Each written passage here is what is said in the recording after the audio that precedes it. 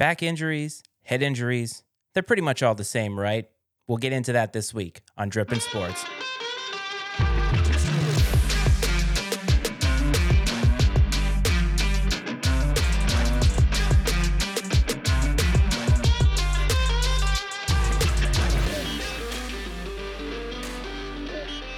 What's up, everybody? Another week. We are in October. We have made it through the first month of the NFL and NCAA season, and that means it is Drippin' Sports with the Iceman. And as always, flub the intro again, we have the coach, and we have a special guest who I'm going to let the coach introduce. So, Coach, how you doing, buddy?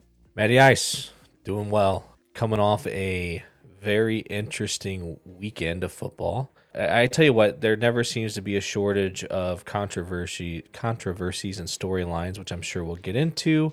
But no, good weekend. Had another soccer game. Came out again with a 2-2 tie. But hey, I take it. We're still without a loss, so I'm happy about that. We got a little practice on Thursday. Hopefully, can iron out a few of our mistakes, and I can lead the troops to victory on Saturday morning. I have to ask, was the goalie picking grass again? Is that what caused the tie? Okay, so let me explain this to you real quick. So I don't know how familiar you are with soccer at all, right? But so if the ball gets kicked out of bounds beyond the end line by the offensive team, it's a goal kick. Correct. So you set the ball like on the corner of the little box and the goalie kicks it. Well, of course, these young kids, they are all like crowded around just in the front, like right at the box waiting for the ball. So I've been telling the goalies, I'm like, kick the ball to the outside, like kick it to the sideline. Either way, I don't care. I kick it to the sideline, not to the center of the field. Ball gets put there. The youngster who's playing goalie, as I'm screaming, kick it to the outside. I have all of our team to the outside. That's where I've directed them to. And he kicks it straight ahead. Another kid from the other team kicks it, goes like 1 inch outside the goalpost, out of bounds. Another goal kick. Ball gets put in place. Hey, buddy, out here. Kick it at me. Over here. All right, what's he do? Kicks it straight ahead. Ball gets kicked, bounces off the post, kicked again, out of bounds. Another goal kick. So third time's a charm. Okay, he's figured it out now, right? 2 close calls in a row. Nope, this one's the most softball one of them all. Like soft kick straight ahead, kid from the other team straight in the net, tie game. And there's probably like 2 minutes left in the game at this point. We're ahead 2-1. I felt bad because the disappointment on my face was probably impossible to hide. So then at that point in time, he has an untied shoe and comes over. And so I'm tying his shoe and trying to be like, hey, buddy, did you hear me over here saying kick the ball to the outside? You see what happens. And about that time, the referee says, oh, game over. I turn around and his mother happened to be the one that was bringing treats for the team. And she's like she's like 5 feet behind me. And she's like, yeah, I guess we need to practice on that one. You know, I mean, she realized what happened. But when I first saw her, I'm like, oh, crap, she's going to like tell me I'm an asshole or something. Still, though, I'll take the tie. Definitely better than a loss. But enough about youth soccer. Got my cousin Alex in here today. Baseball connoisseur with the playoffs upon us. Alex, how are you? I'm doing good, Brad. Good to be here. Awesome, man. So, Matty Ice, with no further ado, let's get into it. Unless you have any great stories to tell from the weekend. No, Alex, your intro was so tepid that it reminded me of Major League 2 when Harry Doyle got so drunk that he passed out and his partner said, fly ball, caught. And that was his commentary for the game. So congrats to you for coming in hot, but I do appreciate you coming here. And we are going to talk a little bit of baseball. But I want to cop, I think, to something that we missed last week. And it was an intentional miss on my part and on Brad's part. And we did not talk about a situation that had happened the previous Sunday during the NFL action because, quite frankly, I don't think we knew enough about it. And I just kind of left it off of our plate. And what happened on the Thursday night football game. Now, if you watch that game, I think every single person, unless you live in Cincinnati, is remembering one thing about that game, and it was the way that Tua looked after a pretty, what seemed like brutal hit, but a pretty normal hit in the NFL. I mean, we see these kinds of hits all the time. The quarterback gets flung around, head hits the turf, and Tua is sitting there on the ground, not moving. His hands look devastatingly crimped in front of his face. And I know for me, I've seen that in the boxing ring. I've seen guys get knocked out, and that's what happens. You go cold, you go limp.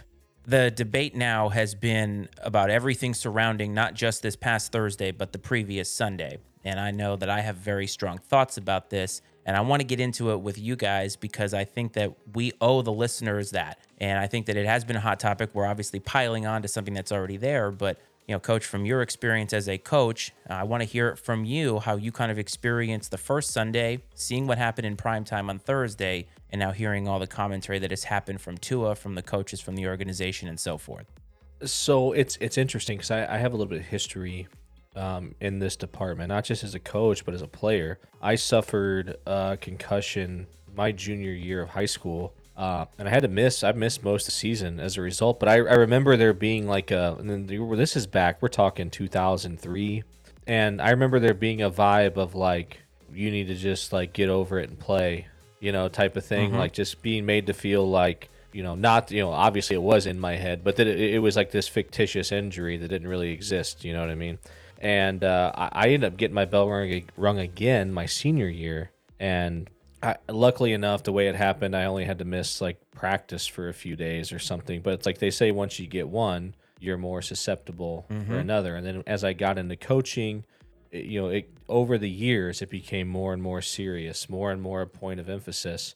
And it became a required part of coaching education at the high school level. And even when I coached junior high wrestling and even kids club wrestling, where you had to pass a concussion test to recognize, and a lot of it's common sense stuff. You would think, and I imagine there's some liability things that are tied to why they make you take this test, so they can say, well, hey, we they took this test, they were qualified if something terrible would ever happen. In relation to Tua, after seeing the way he reacted to everything last week, 2 weeks ago, whatever you want to call it, with getting up and stumbling around, he should have never returned to that game. And the fact that he walked out there 4 days later and started seems like a catastrophic failure on the NFL. I'm not even going to blame the Dolphins, because if you think for a moment that the NFL disagreed with, if the NFL disagreed with putting Tua on the field on Thursday, he would not have been on the field. Yes. Right? The only reason he was on the field on Thursday is because the NFL did not have a problem with him being on the field on Thursday. I agree. This is a NFL issue. We can sit there all day long and blame the Dolphins staff and everyone else, but this is an NFL issue. And even Mike McDaniel said, he was, hey, there's an independent neurologist, that is expertly trained in this, that signed off on him playing in that game. I am not qualified to make that decision. Now, yes, maybe that's him passing the buck, because I'm not a doctor either, but I know what it looks like when somebody shouldn't be on the football field. And I'm qualified to say that, like, hey, you're not playing. And as the head coach, he could say, hey, you're not playing. But in the world we live in, Tua doesn't play, they get blown out, which they lost anyways, but Tua doesn't play, they get blown out, and they say, well, he was cleared to play, but the coach wouldn't play him, and that becomes the narrative, sadly. No, it's an NFL problem. I don't know. This is ugly, man. I really don't know that this is going to go away anytime soon. I don't think they're going to be able to sweep this one under the rug. I expect there to be some pretty significant reaction to this in some way. Now, I just want to say this, that the NFL, who has been about optics at just about every turn, every single situation that has come up, from Colin Kaepernick to the Super Bowl with Janet Jackson's boob, all that stuff, they're all about optics. They want to make sure that they look as good as possible in just about every scenario. And when we are seeing Tua get up on a Sunday and stumble the way that he stumbled, yes, we're not doctors, we're not neurologists, nobody watching football is, but most of us can look at a reaction to something and say to ourselves, he probably shouldn't go back out there. I know that there's independent neurologists, but I do feel that at the end of the day, the culture of winning wins out above all of that kind of stuff, because the independent neurologist, apparently, unless they say he can't go out there, the team can still make the choice to not put him out there. And I think what kills me about it is that, yes, the NFL is culpable in this 100%, but I want better from the Miami Dolphins. I understand that they haven't won anything in a very long time, and they are thirsting to reach that mountaintop. But a game in week 3 or week 4, when there are 17 games on the slate, and you know that you're going to have to win a lot of tough games later on, and knowing that possibly putting him in there 5 days after, that's the other thing too. It wasn't like they were on a bye and they had a 10-week separation between games. They should have not played him on Thursday, given him that 10 days off, and they would have been able to at least better defend themselves from putting him in there But 5 days later, for a game that they really didn't need. You know what I mean? Like, there's going to be other games that are going to be important. And I just feel like everybody let Tua down, including Tua himself, because I'm sure he wanted to go back in there on Sunday. But you can attest to this.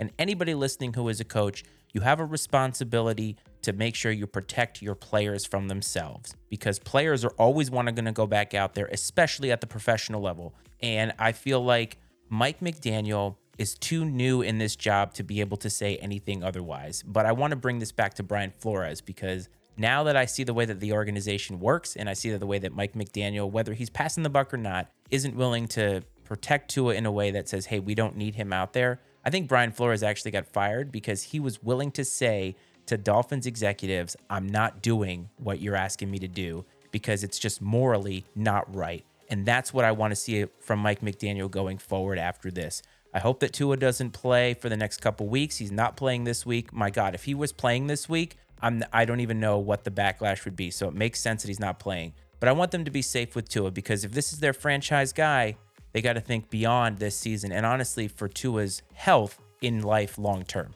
No, I agree. And for me, it's more so the fact that the league, they sit there and they roll out all the time like a billboard, player safety, player safety. I mean, look at the flags that get thrown on some of these hits on the quarterback, right? I mean, it's obvious sometimes that there's the player safety, an emphasis on player safety, or at least certain players' safety. And I'm a person where I'm like, don't piss on me and tell me it's raining. Mm-hmm. Like, I would rather you say, I would much rather the NFL come out and say, hey, listen, this is football. People are going to get hurt. People might suffer injuries. They're going to impact them for the rest of their lives, but this is the game of football, and this is how we're going to operate.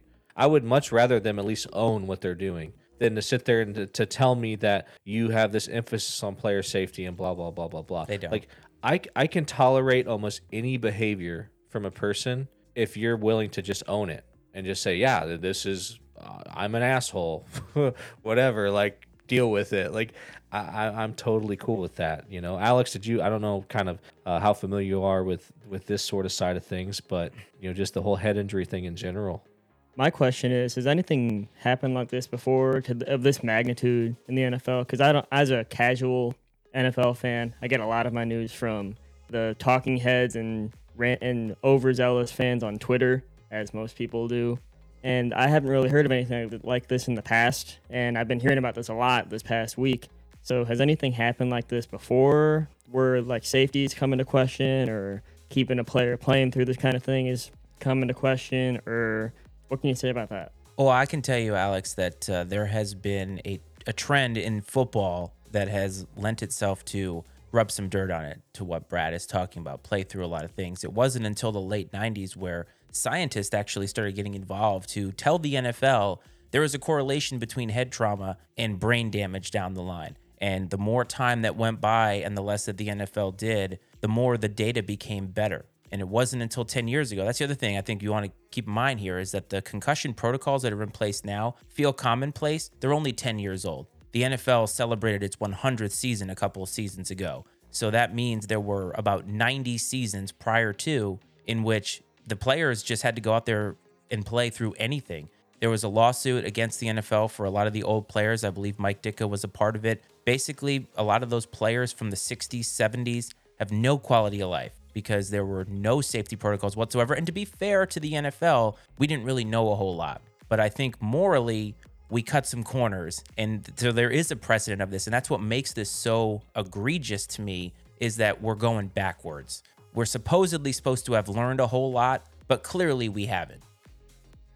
I'll tell you, to put a little a silver lining on this kind of heavy story, I'm happy with society's reaction, because like you said, 10 years ago, society would have been like, man, what a softie, man. Tua, he's not cut out to play this game. He's weak. I mean, it would have been a totally different narrative. And I'm happy that society is intelligent enough to call out the NFL, to call out, this issue for what it is. And kind of, Alex, to answer your question more specifically, there hasn't been a situation as maybe egregious as this, at least in recent memory, where you had a player like stumbling, and then the next week they just roll, or days later they roll him out there, and then he goes down and has sort of the reaction and suffers a worse injury, where it could have been prevented. This is definitely, I think, the first time, at least in my memory, that there's been something so significant. And I think too, what aided the spotlight is it was a standalone game on Thursday night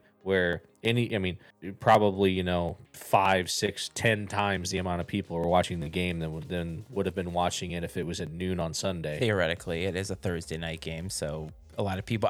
Man, you're such a hater. Well, hold on. Thursday Night Football. I'll love tell it. you that I did not actually tune in until after Tua's injury. We were doing something else and watching something else, and I was on the couch and said, "Oh shit, I forgot about Thursday Night Football," because I've conditioned myself to not watch because historically the matchups have been bad. I do agree with you on that, Brad. Now, some of that has to do with the fact that we in society are all about virtue signaling. So it's cool now to point out that stuff and be out in front of it and say, hey, look at this. This is wrong. When the people, most of them saying that it's wrong, have no effing clue why it's wrong. They're just with everybody else, the mass mob. This is wrong. This is wrong. But it was bad. But Alex, I want to transition to something. This is why we brought you here. And speaking of sports that always get it right, Major League Baseball, always getting it right at every turn. Fans are going in droves to these games. The viewership is getting younger. But we did have a really cool moment with the playoffs starting on Friday. And you're a huge Cardinal fan. And the Cardinals did something really, really cool. And they gave what I call the Cardinal lifers. Yadi Molina, Albert Pujols, who just hit his 703rd home run, which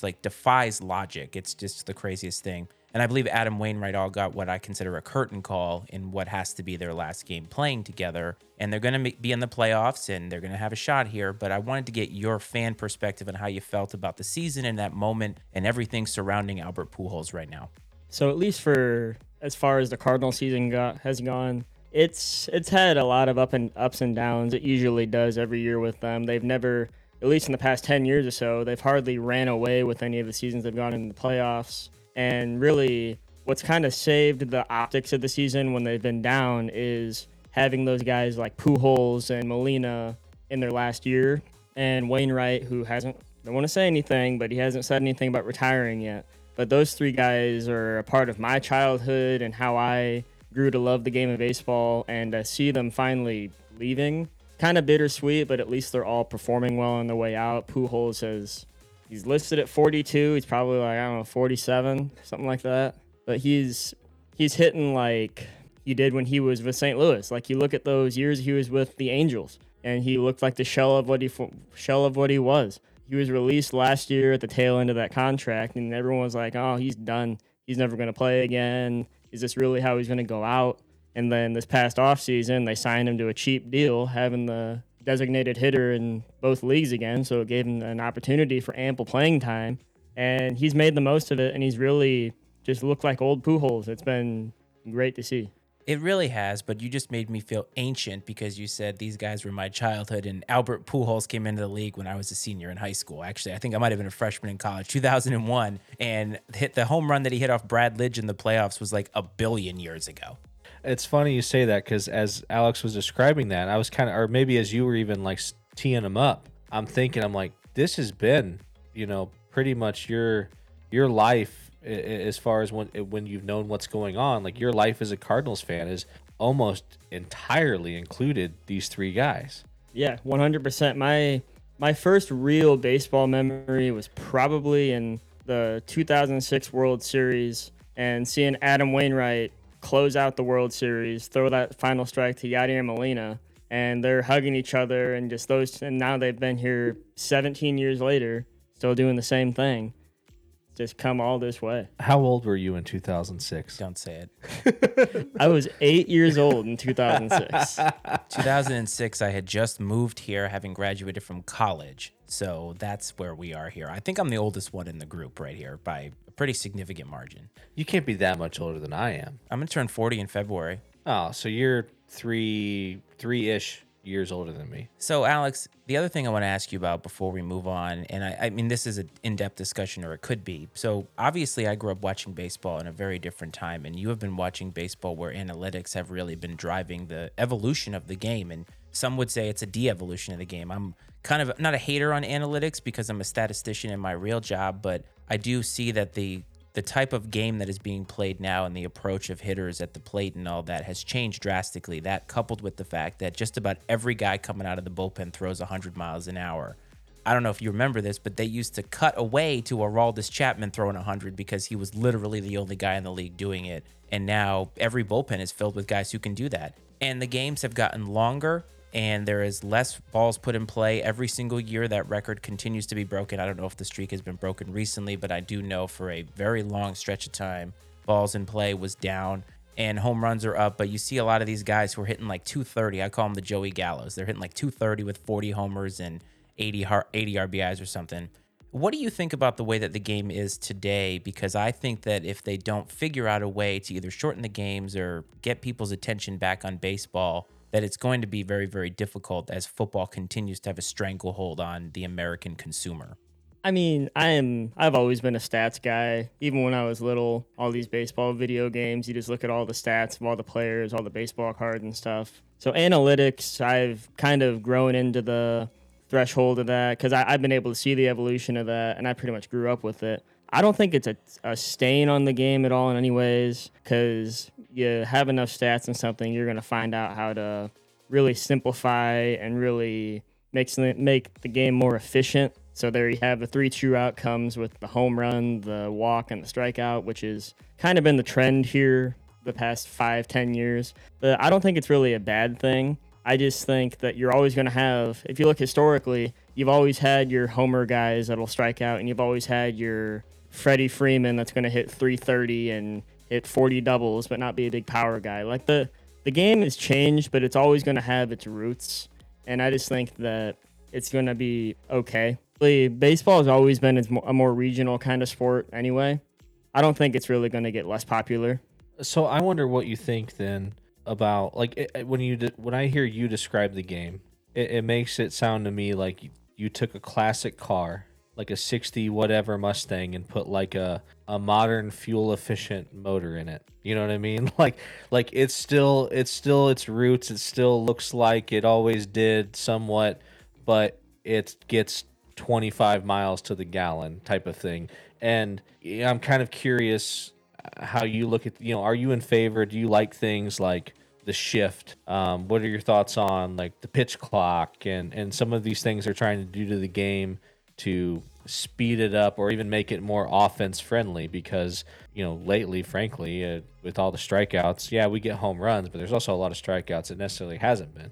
See, the way I see things is the pitcher always has an innate advantage over the batter. They have all the data. They have all the mechanics. They can, like Matt was saying, guys are throwing harder than ever, and that's part of the technique now.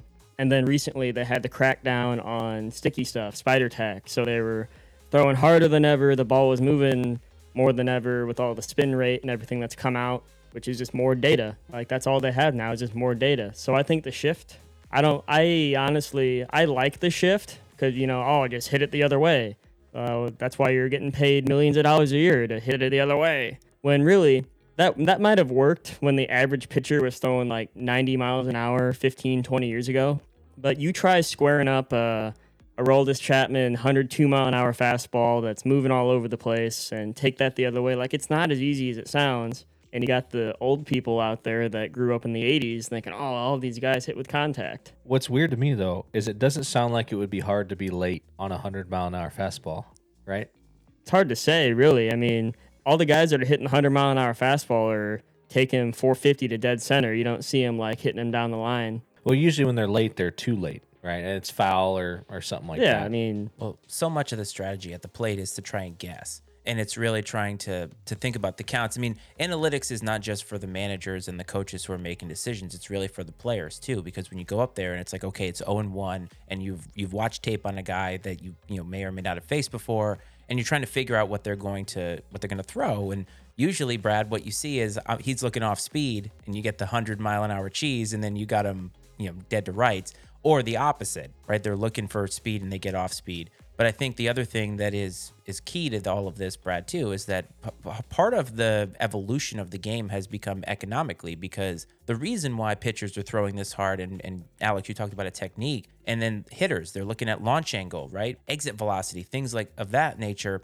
because that's what's getting paid. That's what the executives are paying for. And so that's how the evolution of the game takes place, because hitters are not going to continue to do this if they're not going to get paid to do it. So like it's such a fascinating thing to me. But Alex, I'm not saying that analytics are a bad thing or a stain on the sport or anything, but obviously when you're talking about keeping your casual viewer, which is something that baseball has a difficult time doing, 162 games, it's hard to sell game number 99 and how important it is and all that, whereas the NFL, you have 17 games once a week, and for every single husband out there, it's very easy to ask your wife for one day a week, as opposed to, hey, I've got to watch this series of 3 games in a row, and they're not really meaningful because it's May and all that kind of stuff. I just wanted to hear it from your perspective, because I too love stats, and that's what made baseball so great. It's just, it becomes difficult to watch in the playoffs because, man, these games start so late and they end so damn late.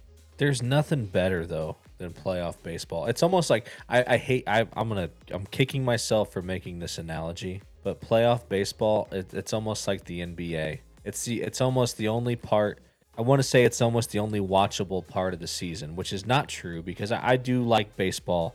I like the beauty of baseball, but it's the most exciting time to watch it. Just like playoff time is the most exciting time to watch the NBA, because they actually play defense. And that's honestly, you could kind of correlate that to baseball. It's like once playoff baseball comes around, it's almost like they play by a different set of rules. Now small ball is way more relevant. You see a lot more strategy. The kind of baseball we all would like to see every game, but like you said, there's not, every game isn't played with the same stakes throughout the year. You know, a game in June, even though it's relevant, right? Because one game could make the difference, but a random game in June isn't played with the same attention to detail that a game is played with in October. And there's a lot to manage too in that regard, you know, because you have a roster. And then, of course, once you get to the playoffs, you've weeded it out and you have the best of the best. Whereas in the NBA, you know, when the Orlando Magic play the Golden State Warriors, like, who cares? It doesn't really matter. They're probably going to sit their starters a lot because, hey, this is a rest game for us. It doesn't really matter to us. But go ahead, Alex.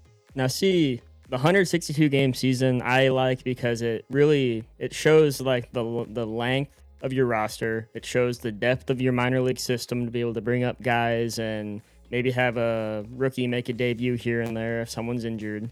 At the end of that grind, you're with the ones that earned it.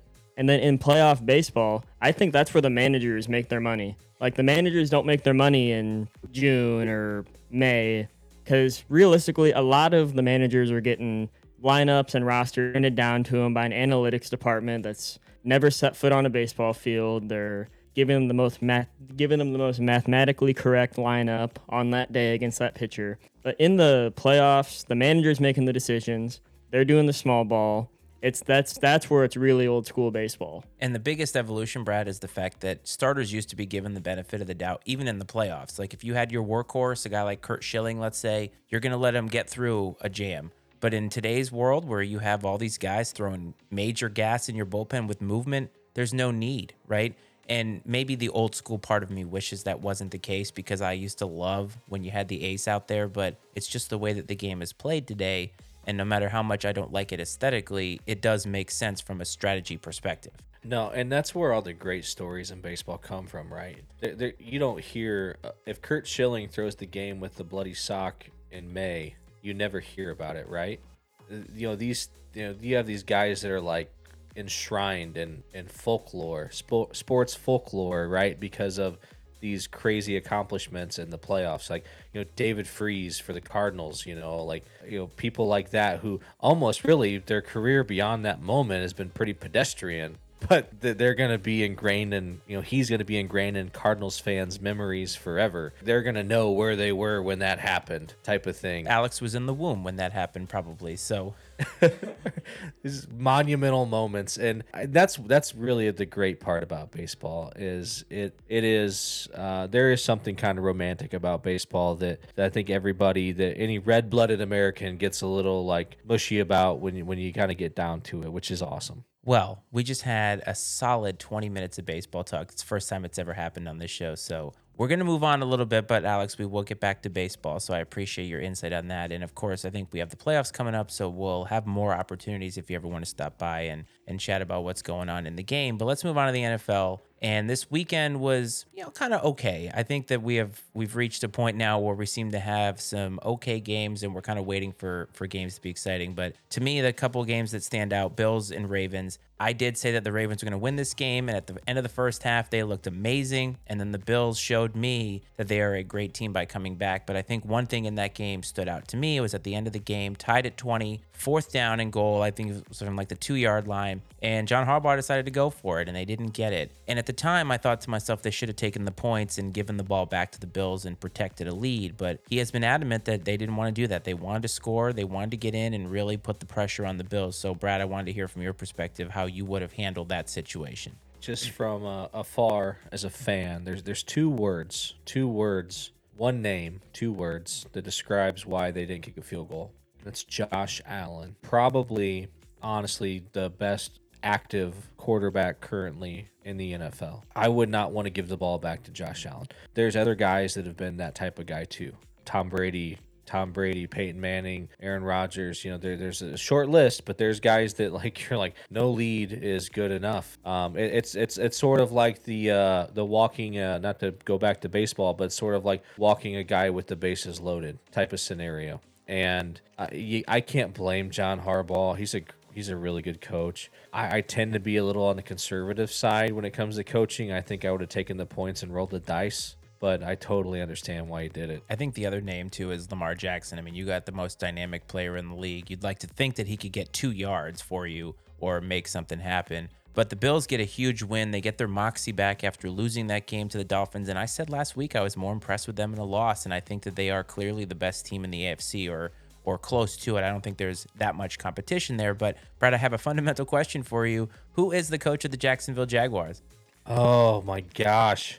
Again? It's the guy that was the coach of the freaking Eagles, man, right? Doug Peterson. Yeah, your boy, Doug Peterson. So Jags traveled to Philadelphia. It was a slop fest because Hurricane Ian hit up here. So there was a ton of rain. And the Jags came out playing for you, buddy. Doug Peterson was out there, 14-0 lead. The Twitter universe was Eagles are frauds, Jags are here. And by the time we got to the end of the third quarter, the Eagles had taken over the game. The Jags couldn't get a first down. Eagles end up improving to 4-0. They're the only undefeated team in the league now. And the Jags kind of get that, okay, welcome to the NFL moment. You're not quite here yet. I think the Eagles, this is a tough game for them being down 14, a lot of adversity. I like to see this from a team like the Eagles, who I've been a little bit questionable of. And again, we're getting more of a sample size where it seems like, okay, we might be able to chalk the Eagles up to being a good team.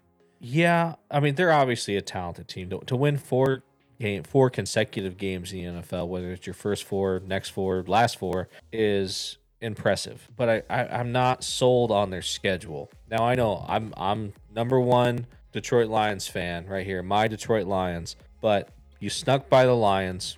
You beat the Vikings, who everyone thinks are going to be pretty good this year. Then you've beaten the Commanders and the young, maybe up-and-coming Jags. And now you're going to go play the Cardinals, who that's another question mark team. And then you got the Cowboys, who nobody sold. And then the Steelers and the Texans and the Commanders again, and the Colts. I mean, this is not a great – I mean, they could realistically, let's see, 5, 6, 7, 8, 9-0, 10-0 is not – impossible based off their schedule. And then they play the Packers. But even beyond that, Packers, Titans, Giants, Bears, Cowboys, Saints, Giants, this is not a strong schedule at all. Seeing their schedule, I expect them to have a very strong record. I mean, they honestly stand a very good chance with that schedule of being the number 1 seed in the NFC. And then again, it wouldn't surprise me if come playoff time they get knocked off early because of the schedule. Because you're going to have some more veteran, well-coached teams in that playoff field. The Packers, the Rams, people like that you're going to have to deal with. And you're not seeing anybody like that. Maybe they play the Packers here, but I mean. Packers, if you have to play the Packers in the playoffs, that's a totally different story. Yeah, just play them with your third string quarterback. It'll be totally fine. The thing about the Eagles, though, and this is my hot take for the week, is they look like the perfect team to lose a first-round game after a bye, or a first-round bye at home. They look like that kind of a team, like the Titans last year. I totally got that wrong, but I think everybody gets the idea. I completely agree, man. Speaking of another team that looks like they're going to lose in the first round of the playoffs, that was the Tampa Bay Bucks. They get absolutely steamrolled at home by the Chiefs. Pat Mahomes is ridiculous. The Chiefs seem to have tapped a fountain of youth on offense after losing Tyreek Hill. And Mahomes just had one of those Mahomes games. You could not stop him. He's mobile in the pocket. And he had that stupid flip pass at like the 1 yard line for a touchdown that no quarterback coach in the entire world would tell you that that was a good idea. And I always love Pat Mahomes because I know that high school coaches everywhere have a tape on him and it says, let's watch this. None of you ever do any of this. No, we talked about that last week. Brett Favre, right? He's way more talented than Brett Favre ever was, like athletically. Yes. But he does a lot of the same things. He does things that you can't teach and you would never teach. The only reason he gets away with it is because of how athletically talented he is. Again, to make a baseball reference, you see these guys that go up there in these goofy ass batting stances and they hold the bat on all these crazy places. But if you watch that image in slow motion when they swing, everybody comes to this.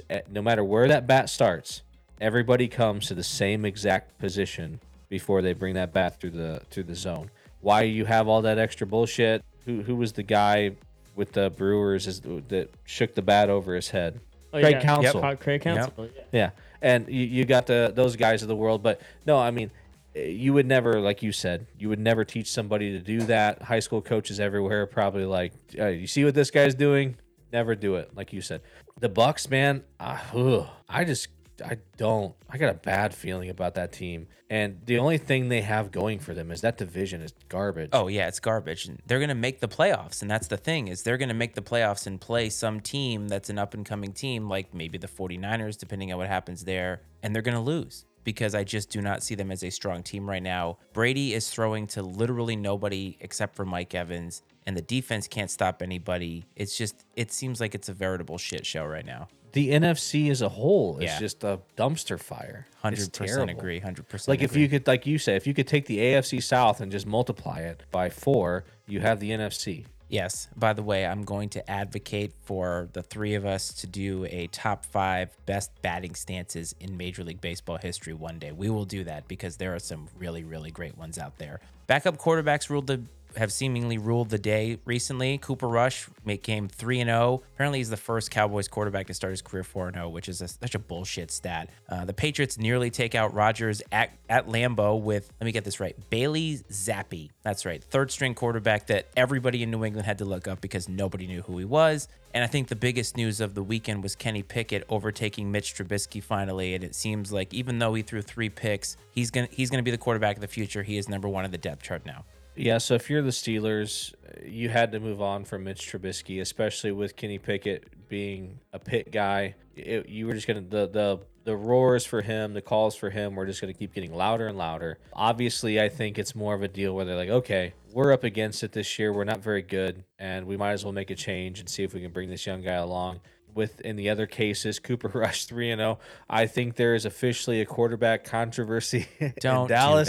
Don't do that. Official quarterback controversy in Dallas. Don't do that. Even Alex put his eyebrows up for that one because that's just a bullshit take. Although Jerry is going to do it. Jerry is going to convince himself that Cooper Rush is the guy and Dak is going to be holding the clipboard at some point, and it's going to be the stupidest thing ever because Hot take. Yeah, it's not a hot take. I mean, it's probably going to happen. It's not a hot take when it's Jerry Jones. Jerry Jones will do whatever he wants to do, including putting an ungodly amount of salt on an already salty breakfast sandwich like we saw in Hard Knocks in that one episode. But hot take, the next Dallas Cowboys quarterback to win a playoff game will be named Cooper Rush. No, it won't. There's no way. There is no, I'm going to come out there. I want to put this on paper. This is on tape. The Dallas Cowboys will not win a playoff game this year if Cooper Rush is their quarterback. Like that is just... I didn't say anything about this year. Oh, come on. There's no way.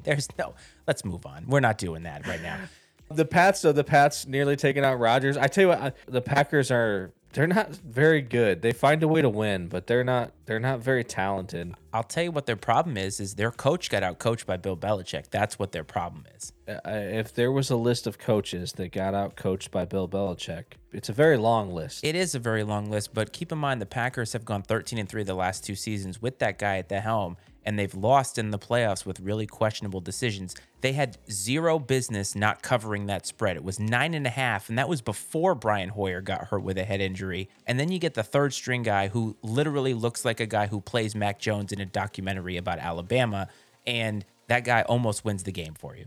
Hey, so I almost sent you this the other day. I came across, like, it might have been on TikTok. That's where I get all my news from.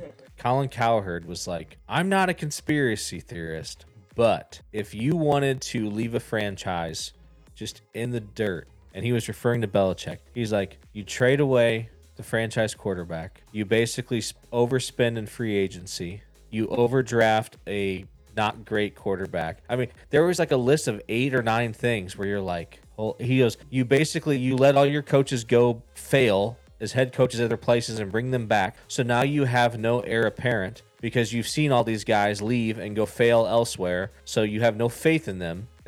And we hire them back here. So there's no heir apparent. I mean, it was like this conspiracy of like how Belichick could possibly be just trying to fuck the Patriots. Yeah, but to what end though? Like to what end? It's not as if something happened and that he got screwed. I mean, Bob Kraft did side with Brady, but they won another Super Bowl out of it. So at the end of the day, I can see how Cowherd would make that, but it's really just for content, and that's why you're bringing it up here, just like your stupid Cooper Rush take. It's all about the content here. You're just trying to get listeners here to say the hot take thing. Don't turn into other people who make hot takes. Just don't do it, okay?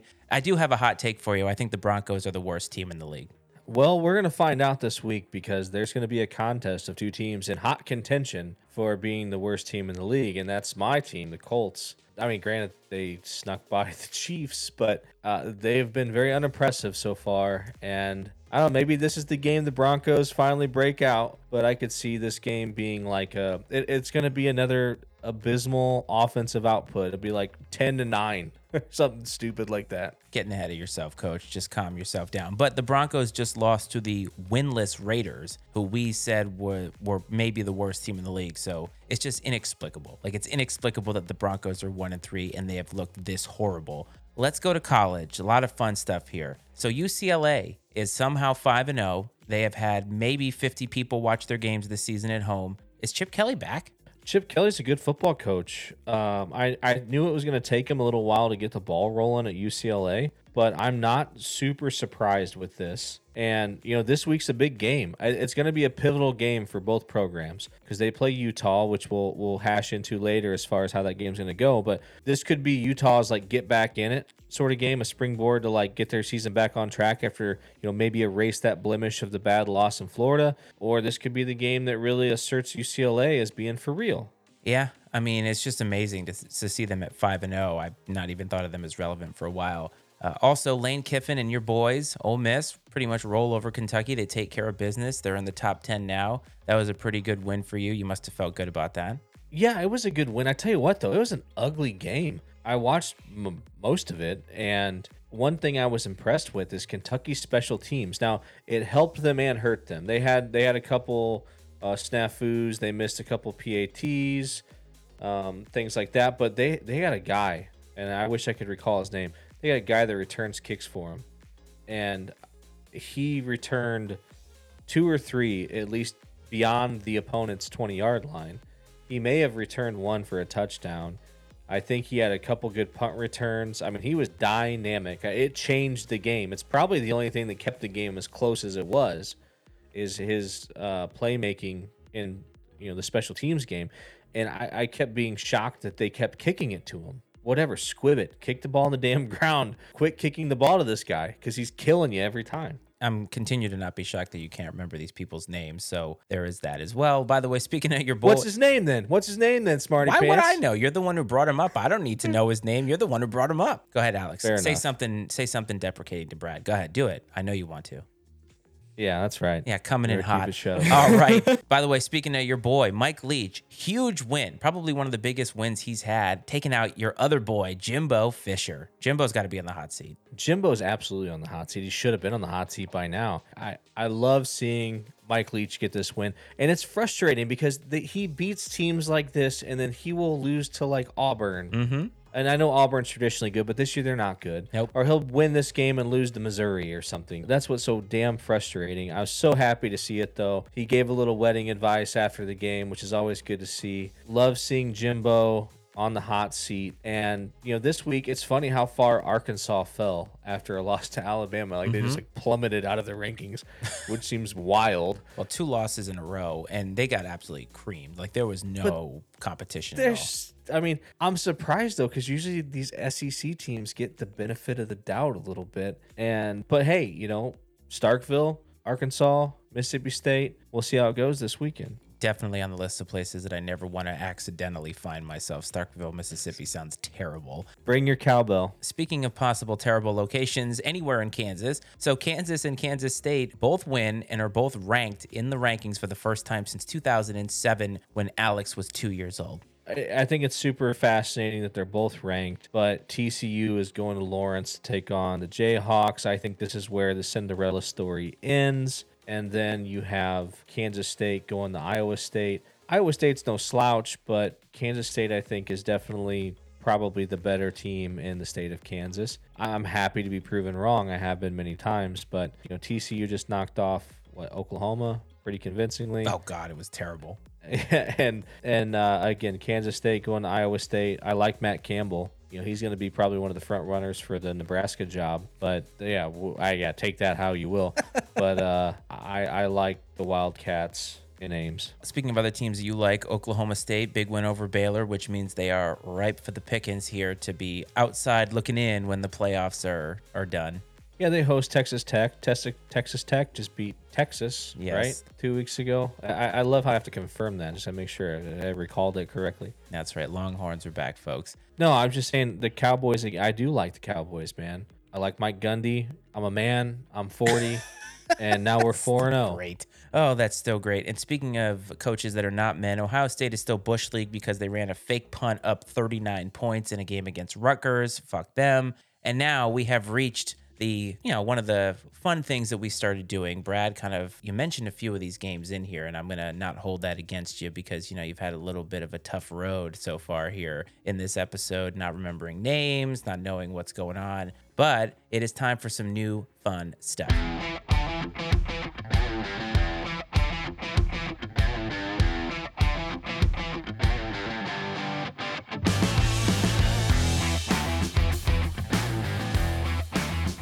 That sound means it is time for Crunch Time, the rapid fire rat-a-tat-tat. We are going to be going over 10 games today, and we are going to go tit for tat. And I really just giggle every time I hear that because it just sounds so ridiculous. But we are going to start in the Big Ten, Nebraska traveling to Rutgers. I like Rutgers here because I just think Nebraska is a joke.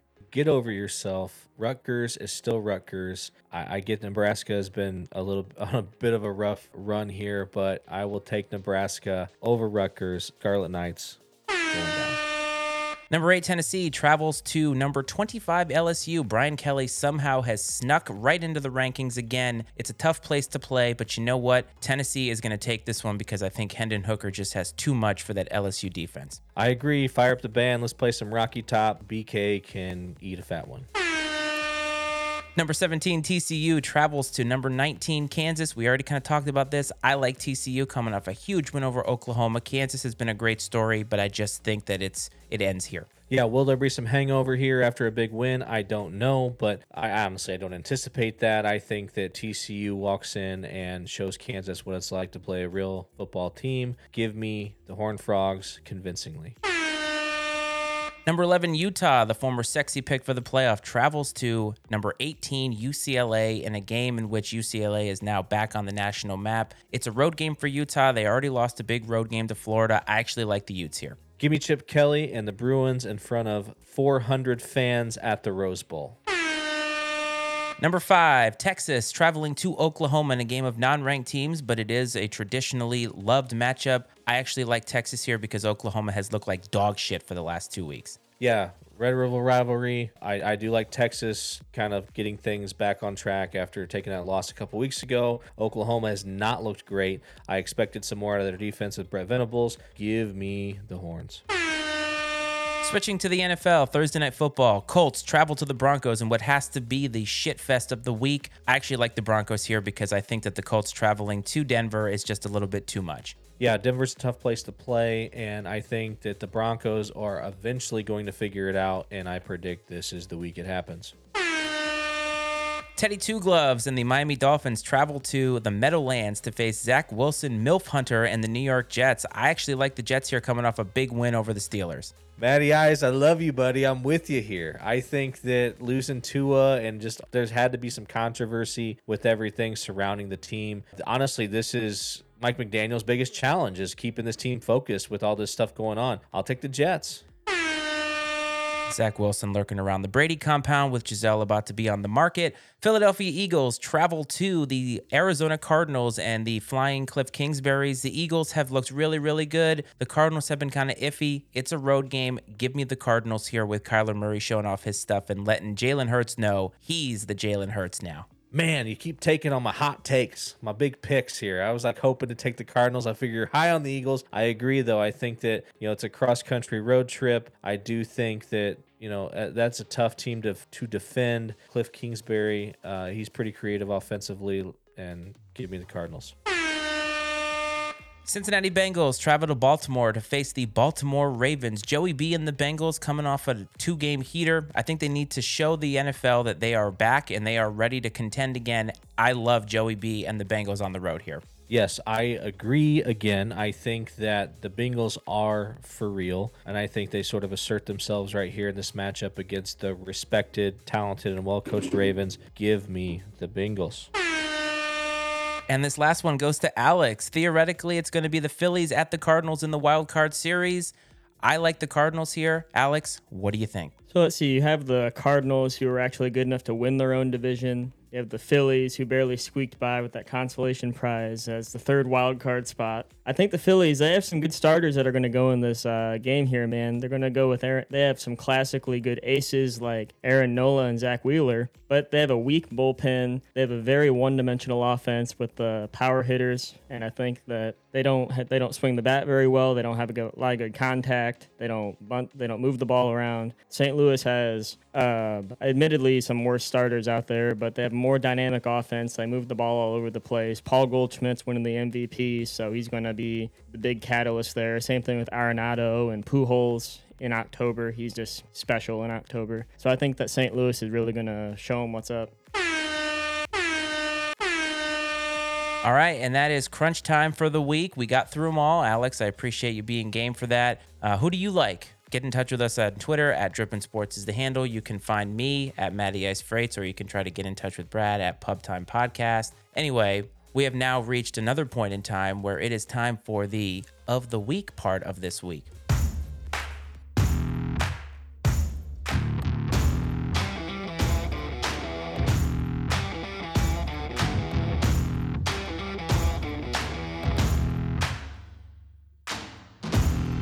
And we're going to start off with the Iceman's stat of the week. So, gentlemen, last week, the Detroit Lions lost to the Minnesota Vikings, Kirk Cousins and the Minnesota Vikings. Now, a fine was levied because Brad's Lions running back, Jamal Williams, was fined $13,000 for excessive sexiness or conduct or whatever you want to call it after a celebration in the end zone. Now, he was paying homage to a Key and Peele skit, and basically it's 3 pumps. Well, he did 4 pumps. So basically he got fined $3,300 per hip pump. So congratulations to him. And I also have another stat that according to Pro Football Focus, Nebraska last week had just 6 missed tackles. However, coming into the game, they had been averaging 14 missed tackles per game. That is horrible. Huskers rising. Yep, they're playing really well. And speaking of rising, we have Coach's Pick of the Week, and the graphic is up here. And I do have a little something for you, Brad, after going now 1-3 with your Iowa Hawkeyes losing to the Michigan Wolverines.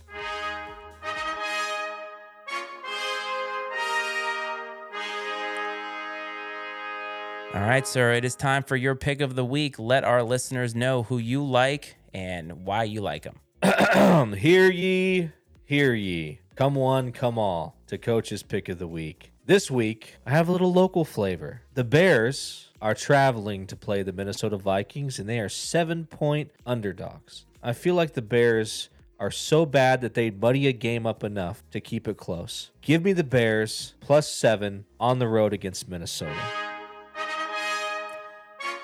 So let it be written, so let it be done. Bears over the Vikings, and that concludes this week's show. Alex, we really appreciated having you on, buddy, and we hope you enjoyed yourself. So you're welcome back anytime to talk playoff baseball or just listen to us shoot the shit. But thanks for being a good sport and get in with our self-deprecating humor, or my self-deprecating humor. Yeah, it's really fun being able to talk a little baseball.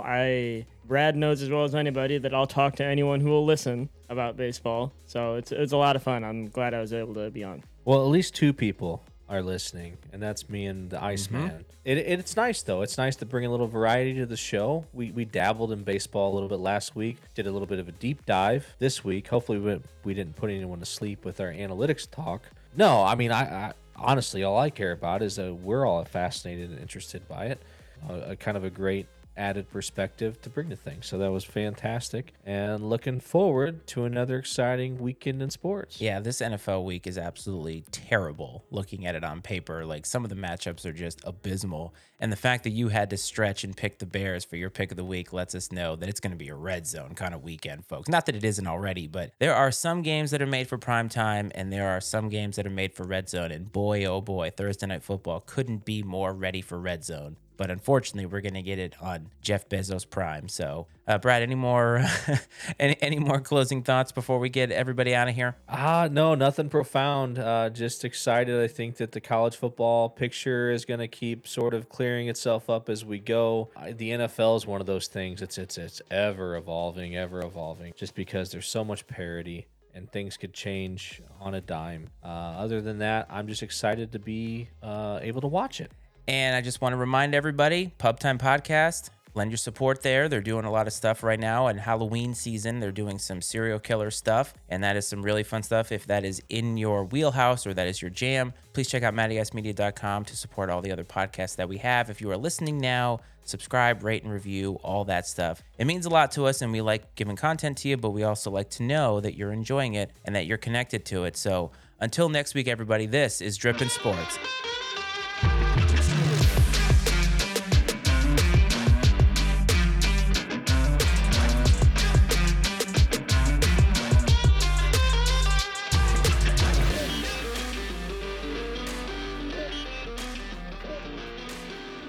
The opinions and viewpoints expressed on Drippin' Sports with Matty Ice and Brad are those of Matt, Brad, and their guests, and not necessarily those of the Matty Ice Media Network. Drippin' Sports with Matty Ice and Brad is exclusively owned by Matt and Brad and is brought to you by the Matty Ice Media Network.